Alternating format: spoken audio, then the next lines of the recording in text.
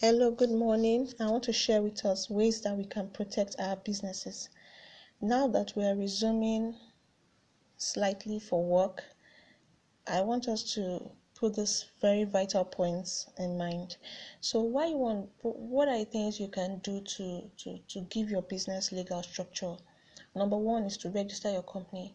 If you're registering your company and you're involving friends, you're involving colleagues, old schoolmates, you do not look at the relationship. A lot of businesses have actually gone down just because they felt, oh, he's my brother, he's my sister, we are best friends, things can't go sour. And unfortunately, these businesses are down today because they refuse to put legal structure and placed emotions above structuring. So number one is to register your company. If you're registering your company and you're involving third parties, there are certain agreements you have to have in place. Number one, you need to have your shareholders agreement. Your shareholders agreement will state the shares that are being vested, that are vested on for each director.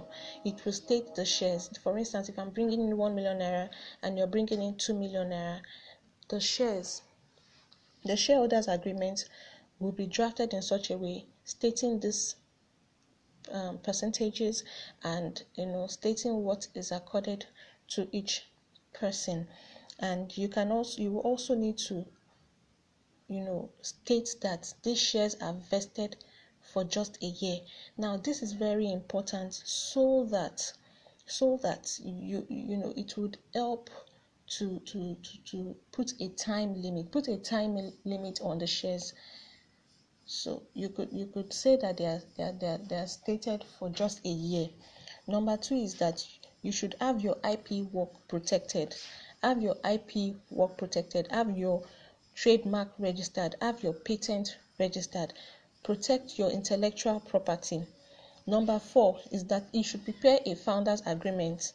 Your proprietary rights is secured where you have a founders agreement. Ensure that your innovation remains ensure that innovation should remain with the company. Now, if a founder says I'm leaving, that shouldn't be a cause for worry, especially where you have your founders agreement drafted and prepared.